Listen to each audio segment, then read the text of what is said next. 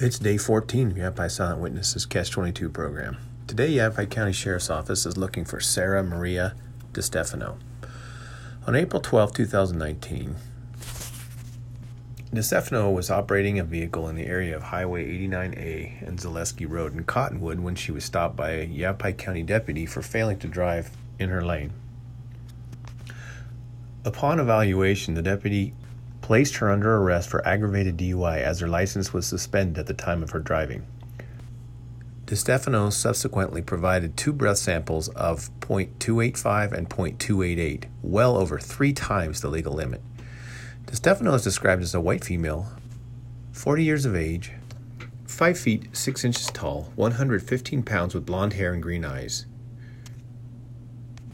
She also has a tattoo on her ankle.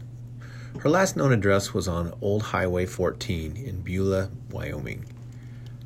DeStefano has a nationwide extraditable warrant with a bond of $50,000 for failing to appear on 2 counts of aggravated DUI. Anyone providing information that leads to the arrest of Day 14 of Yavapai Silent Witnesses Catch-22 program could be eligible for a $500 reward. To provide information, call 1-800-932-3232 or submit a tip at yavapaisw.com. All tips are completely anonymous. You never have to give your name.